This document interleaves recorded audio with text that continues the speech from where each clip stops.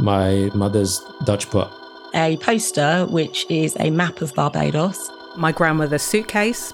A flyer with the sound system on it. We all have one of those objects, don't we? Something so sentimental, we've had it for years. And losing or breaking it is not an option. These objects tell a story about us.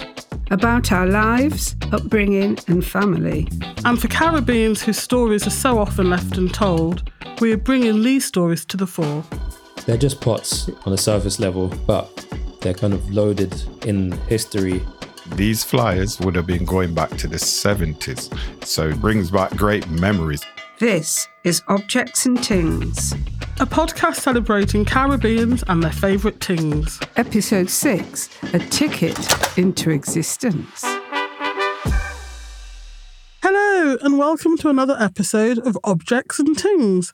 I'm Linda Burrell, the daughter of... Me, Catherine Ross, and together we are the National Caribbean Heritage Museum, Museum And. Museum And is on a mission to share Caribbean stories throughout the UK with our exhibitions. And this year we're celebrating 75 years of the Windrush coming to British shores by launching this podcast. Yes, we Caribbeans have done a lot for the UK, whether that's helping to rebuild it after the Second World War or bringing vibrancy and colour with our music, food and culture. And this is the podcast that celebrates that. And because we're museum owners, we know only too well the power of objects to elicit memories. So each week we speak to a different person about a different object that speaks to their Caribbean roots in one way or another. And then we use these objects as a springboard to talk about their life more generally. Yes, it's amazing what you can learn about someone from an object. Or a ting. So this week we have Demi Bailey-Paul on the show. So my name's Demi and I'm a multifaceted journalist who loves audio, loves music and loves podcasts. Demi's got grandparents from all across the Caribbean. Her dad's parents are from Dominica and St. Lucia, and her mum's parents? Well, I'll let her explain. My grandpa is from a small town in Jamaica called St. Anne's, and then my nan, so she's from an island in the Caribbean called St. Kitts and Nevis. It's kind of funny because Jamaican people have this rivalry thing with different islands. Because their island is the biggest, they always look down on small island people and they call them small island. So it's like, yeah man, I met a small island girl and all these things like that. You know, being from St. Kitts, I'm a small island girl too. And as you're from St. Kitts and Daddy was from Jamaica, does that make me a medium island girl? You can be whatever you want to be, Linda. So normally, this is a part where you make me guess what our guest object would be. But the tables have turned, and this week I'm going to get you to guess what our guest object is and see how you like it. OK, hit me. As part of our job, this is something we have to collect on a daily basis. Paperwork? Not quite, but close. Receipts. Got it in two. Not bad for a first time. But this is a very particular receipt. So I'll let Demi explain. The object I've chosen today is the receipt of the ticket from the boat that my grandpa took from Jamaica to come to London for the first time during the Windrush in the 1960s. The receipt is really important to me because I look at it as almost the starting point of the reason why I even exist and the reason why my mum's also here, and it's the journey of my life as a second-generation Caribbean in London.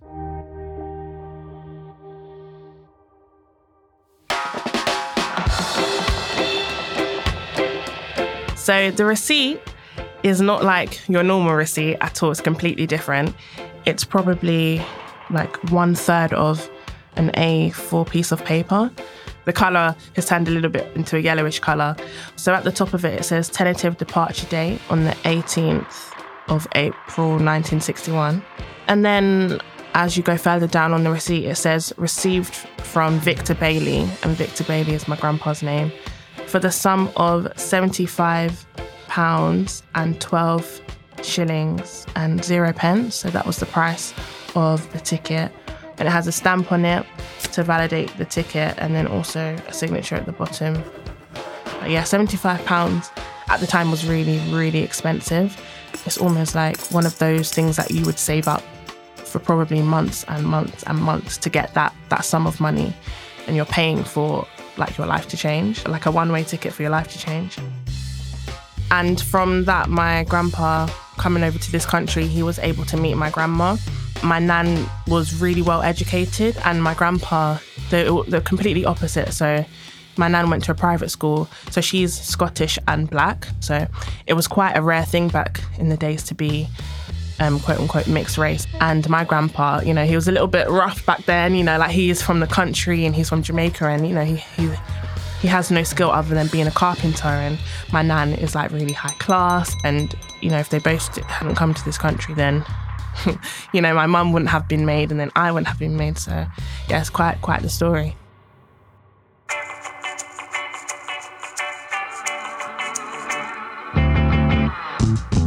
So my grandpa, he's really, really confident and he had a lot of friends. He was really, really popular. He'd always be the life of the party. He's got a gold tooth. I feel like every Jamaican's got a gold tooth. It's just a thing. So he's got a gold tooth. And he's got a really bellowing laugh that is really contagious. It's probably one of the funniest laughs I've actually heard. And when he laughs, you know, he sort of rolls back in his chair and, you know, he's doing all of this like head shaking, and he's definitely a comedian. He loves to make people laugh. He really enjoys making people laugh. And I think that's also where I get my humour from. And in terms of how he dresses, what my grandpa wears is definitely, even till today's quintessential Windrush attire to a T, with the felt hat, the top hat, and the waistcoat, and the trousers, and the proper shoes. That's how you present yourself if you're a Jamaican. They have a lot of pride in what they wear, and they have a lot of pride in being Jamaican. It's really important to them. I feel really grateful that my grandpa held on to this, because he's like 84 now, and he came to this country when he was 21, 22. And the fact that he still has it, I feel really grateful to be able to look at this, and it reminds me of my culture. And when I look at it, I have a lot of emotions, and it makes me think about my culture and how far we've come, and what a long journey it's been for us to even be here and coexist in the same space as everybody else. Wow, a receipt. I can't believe Demi's granddad has still got it. I love objects from the past in all shapes and sizes, but there is something about papers and documents that really speaks to me. Maybe it's the old-fashioned penmanship. As a former teacher, I love going back in time and reading documents and letters where people really knew how to write. I know what you mean, and I love this idea of this receipt being part of the reason Demi exists. With her granddad meeting her grandma in the UK, she's literally holding her ticket into existence in her hands. It's staggering when you think about it. We caught up with Demi to find out more. Hiya, hi Demi. Hi.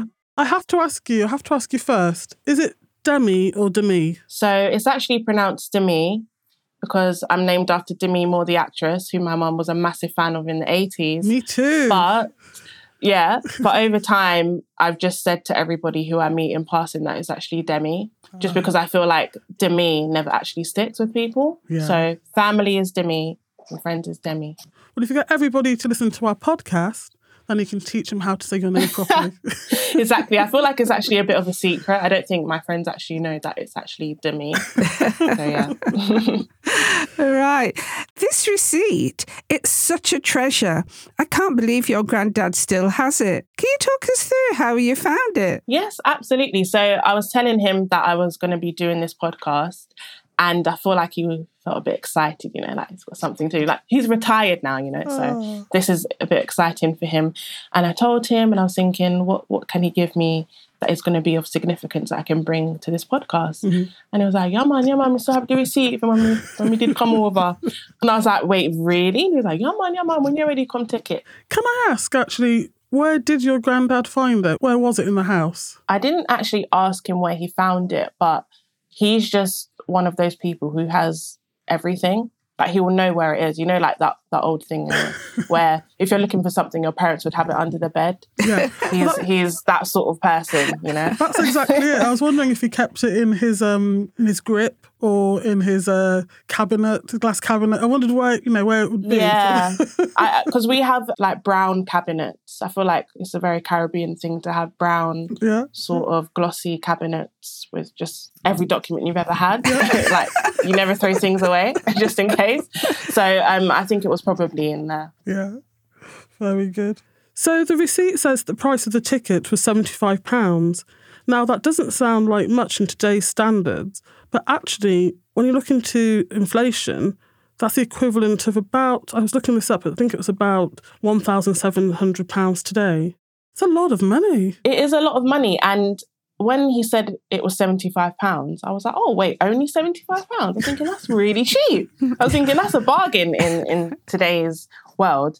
And then when I was speaking to him about the cost of it, he said that it was really, really expensive to even collect that money at the time. It's quite a big thing. Yeah, back then. I can imagine. And how did he raise the funds? So he said that there are a number of ways that people from his parish, because he's from St. Anne's, which is in the country in Jamaica. So there's a few things that people would do.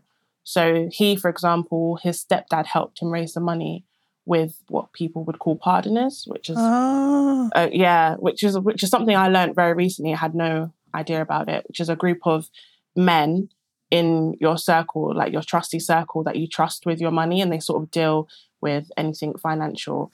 And every time you get your salary, you would put a bit in to the pardoner and they'd help it go towards things that you needed. So a bit of that. And then he said some other people on his island would sell some land or like sell their animals and stuff that. So yeah, there's a number of ways, but I think it's like over months that they would raise the money to get this ticket. That's really interesting, actually. And just to let you know, actually, it wasn't just men that did Pardoner. It was actually women that started it. I'll let my mum come in here with a little bit about Pardoner. Yeah, it is a very popular community savings scheme. Right. But what I like about it as a historian, it's come all the way from Africa. So we brought it with us when we were enslaved and taken to the Caribbean. And it's even used here in the UK. That way we can save up for the big things in life. Or just the fun things in life as well, you know, all those cruises we go on. I do Pardoner, actually. And I'm not sure if I'm going to... do you? Yeah, I still do it. And I'm not sure if I'm going to go back to the Caribbean on holiday next year or buy a handbag. I'm weighing it up. Decisions. Get an idea of how much she spends on handbags then. Priorities. But in 1948, when the original or the first lot of the Windrush generation came over, the cost of the ticket was £28 and 10 shillings. So by the time your dad came and Granddad came, and it was 75. That's mad. Yeah. It is, isn't it? What? It went up a lot, man, in that time. There must be a story. Yeah, I don't know why it jumped to that amount. I mean, to be fair, I can probably make a logical guess. More people wanted to come, so they upped the price. Yes. Sort of like how it goes, doesn't it? That's a nice way of saying it. Or maybe they didn't really want us here, so they put the price up so we Well, could. that as well. Well, we all know the story there. Did your granddad ever go back to Jamaica? Yeah, he's been back twice. And so he went back once because he was going to build a house, apparently. So he went back to do that. And I think also just to see what work there was in Jamaica. And then he came back. And then he went back again. And then he said that when he came back from the second time, he said he would never go back again. Really? Yeah, he said that it's almost like people didn't view him as Jamaican anymore when he came back. I think there was a lot of jealousy there and just ignorance and people would call him Englishman, call him the Englishman. And apparently his accent got weaker and all these things. So I felt like he felt a bit shunned by his own people. So didn't really have a place to go back to in Jamaica. And people would steal from him as well. And Yeah, that happens a lot, doesn't And it? that was so Yeah. hard, really, because a lot of us came only for a period of time and then we were going to go back home and Yes. build houses and start businesses and so on. Yes. But it's funny how people's attitudes can change in 5 to 10 years. Yeah, absolutely. yeah, Yeah, it's really interesting. yeah. And that your granddad managed to lose a little bit of his accent. Apparently, even though till this day I still can't really understand. So I'm just thinking, how strong is it meant to be? Because sometimes I catch myself saying, what? Do you know what I mean? And when I try to speak patois, let's say, people laugh at me and say, don't try, it doesn't sound right. It comes Yeah. out very English when I Exactly. say words. So, But yeah. but obviously, because you can't came when you were 7, your accent would have definitely changed in that time. You know? Yeah, it did. Both of my parents are from St Kitts. And yeah, so my nan's from St. Kitts. yeah, best island. Actually, that's not true. Mum, you're from St. Kitts. You came at 7. And I'm from St Kitts too. I'm flying the flag for I St Kitts. love that. I love it. We have to support the small islands. Yeah, oh, well done. I like you. But then we moved to the Midlands in Nottingham. And as Linda was saying, I was 7 when I arrived, so it was quicker for a child to pick up the local accent. But then when I'm with my community and I get teased because I just can't speak patois, do you know what I mean? But What I love, though, is because obviously, because we're in the museum, we work a lot with the Windrush generation. And I love how they can go from speaking pure patois into the local dialect wherever they live. So going from Yeah. patois into local Nottingham slang or Scousers. it's amazing. All in the Yeah. same sentence. You get every I know, it's region. incredible. So have you ever been to the Caribbean yourself? I've actually never been. I know. That's everyone's reaction when I tell them. Especially being Kittishan, because my dad Yes. was Jamaican and obviously my mum's from St. Kitts. St. Kitts is beautiful. All the Caribbean's beautiful, but St. Kitts is so small. It's like a jewel. It's beautiful. And you can get around the whole island. In a day. Yeah, you can. How do you know that? My nan told me. That's what my grandmother did when she was having Mum. She walked around the whole island. Yeah, And then she had- labour pains. Yeah, I labour. could have been born anywhere on that island if she travelled with me. Exactly. It's so small and so sacred. Beautiful. But yeah, I've never been. Well, because I'm saving with my partner, you start saving with a partner and we can go together should. next year. I'd love to. I'd love to go to all of the islands I'm from. I would really love to go. I wanted to tease you or to alert you. You know, your granddad was called an Englishman. Yeah. Don't do what we did. When I went back after 30 years of being in Britain, I then decided my children were old enough for me to take them back. So we went to St. Kitts. But I was doing some research at the time. I got the grant to go and do some research, so I took my children, and because I was there to do meetings and be officious and whatever, I used to be walking fast and minding my own business. People would shout English because I was walking. Oh, slow down, Really? Slow down. I don't walk that fast. Wait, what? Because we were just walking. I've never heard of that before. Yeah, it was horrible. You have to walk Embarrassing. slow and take your time. Yeah, and, you move. Okay. You get there if you get there, whatever. So don't give yourself away. Just walk slowly. Okay. Yeah. I feel like my grandpa would give me a survival kit or some sort of survival list of what to do and what not to do if I was to ever go. Can you tell me a little bit about why your granddad came to the UK? So I think he came for work. He was a carpenter. So obviously when the whole Windrush movement came about, obviously they got invited to the country. So, and they were under British rule at the time. So he got invited. So he accepted the invitation. I think that was probably the reason why.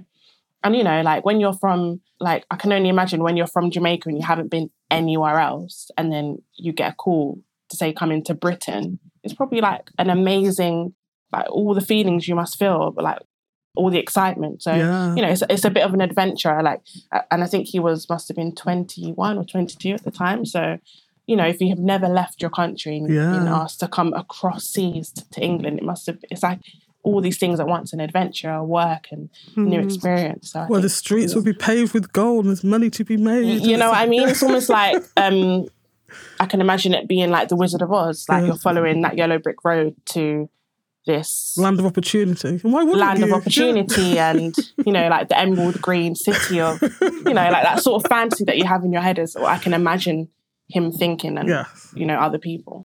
Well, if you start from people hearing about the invitation and then getting together to plan, we're going to sell this piece of land, we're going to sell these animals, we're going to save in a partner, you know, the whole community or people around you would be mobilised to let one of their number at least go and experience this land of opportunity. And I was surprised that it was on the ship that people experience other Caribbean islands. You know, so for instance, you'd never met a Kitishan perhaps had never met a Trinidadian or a Guyanese or whatever, but on the ship, there was all those sorts of relationships to be made and sharing of information. Absolutely. And that's how the sort of community I would think would start, is on that ship, because you're all going to one destination, maybe not the same goal, but you all have similar aspirations of what you want to achieve out of it. And my grandpa said that they did make a lot of stops along the way before coming to England. So you're sort of building your community from then, even before you come off the boat. Definitely. And did he tell you any stories about, you know, his first time on the ship and his first experiences? Because one thing my mum always says, about the first time you had sliced bread and an apple. Yeah, because in the Caribbean, most of our fruits you have to peel. And so it came on the ship and people were eating the skin. I thought they were all primitive, really. I thought, hey, we don't do that in St. Kitts. St. Kitts, actually, I don't know if it's just my nan, but I don't know, like there's a lot of education in St. Kitts. Yes. Like my nan went to a private school. Her education was all taught by like white English people. Like her education in St. Kitts. You went to one, didn't you? Yeah. I went to private school from the age of 4. So by the time I came to England, I was streaks ahead of the that was like my nan. Local children. Yeah. Yeah, my nan is like very prim and proper. And like even when we're going to the street to get, you know, like groceries, she's in heels and a hat, like, and a handbag. And, you know. My kind of person. You're not that much of the Kitishan. I feel like that posh. I feel like you guys would have been friends. Like she's very about her business. You describe yourself as a multifaceted journalist who loves audio, loves music, and loves podcasts. Did you get that from your grandfather? And being of Caribbean descent, did that play a hand in what you do today? You know what? I would say that my love of probably telling stories, because when it comes to friendship group, I would probably say I'm quite flamboyant and I'm the best at impersonations and doing anyone's accent. Give me any accent, I can do it. And I would say that's because I'm an only child as well. In a family where my mum is one of 5 siblings. You know, and with my grandparents. So it's almost like I've been raised as the youngest kid in a way, like around, it's a very, I don't know, interesting dynamic. So I've always been the youngest in the room all the time, at any time. And sometimes, not that they would forget I'm a kid, but sometimes, you know, how Caribbeans are when you get a bit of a drink down, you sort of forget. And, you know, big people business. So I'm around big people business from a very young age, and people would just tell stories and I would be so enamored by it. And I felt like I really absorbed that way of telling stories. And, you know, my grandpa's very, very animated. And when he's telling a story, he'll get up and, you know, he'll go from one end of the room to the other to tell the story and have people in stitches. And I feel like that's been passed down to me. Yeah, that's so funny because one thing a Caribbean can do, we can tell a story. And your description of your granddad reminded me of my dad because he was the funniest person. And he'll get up and even if you're like annoyed with him for something, then he'll tell you a story and it's like, oh, Daddy, stop making me that. It's that sort of thing. And the laughter. We can laugh, can't we, really well? Like belly laugh, you know. Yeah. But you're talking about your mum there and education. Yeah. What does your mum do? So she's a psychotherapist. Oh, wonderful. So it was just me and her for a while just us two. And while she was raising me, she was also studying. So she did her degree at Birkbeck University and at the Open University whilst having a full-time job, whilst still raising me. And then when I was 19, going into my second year of uni, she went to move to New York to do her master's at NYU to become a psychotherapist. Oh. So yeah, that's my mom. And I think because I am her only child and because I know I'm her only child, it's like I have to do well in life. Yeah. I don't know. That's just something I just hold to myself. Mm-hmm. That must be wonderful for your granddad as well. You know, came here as a carpenter, had 5 kids, worked very hard, and your mum does super well for herself and you're doing super well. So he's probably sitting back now and going, wow. Yeah. That £75 was well spent. It's true. That's the thing. It's like you don't... And when you're buying that ticket, you don't know what it's going to lead to. You know? It can lead to great things. It's fantastic. So we're getting to the end of the conversation now, and we always like to end the show with a saying. Now, it can be something that was passed down from your grandfather or grandmother, or just a saying that, you know, you remember from childhood. So the saying that my mum's always said to me and that stuck with me throughout my life is that you can be anything you want to be as long as you put your mind to it. She's so right. And I know we're wrapping up, but that's what my mum always said to me. There's nothing you can't do or can't be. Just work hard, work towards your goal, and it will come true. Thank you so much, guys, for having me. I've really had a great time. Thank you. Such a lovely sentiment there to end the show on. Take advice from Demi's mum, everybody. You can be anything you want to be. Yes, and it seems like it served Demi well, because what an amazing person she is. If you're listening, Demi's mum, you did good. So that's the end of today's podcast. If you'd like to know more about the work we do to share stories like Demi's, please visit museumand.org. Next week, we'll be speaking to magazine editor Dawn Maria France about an object that reflects her profession perfectly. But until then, bye-bye. Bye!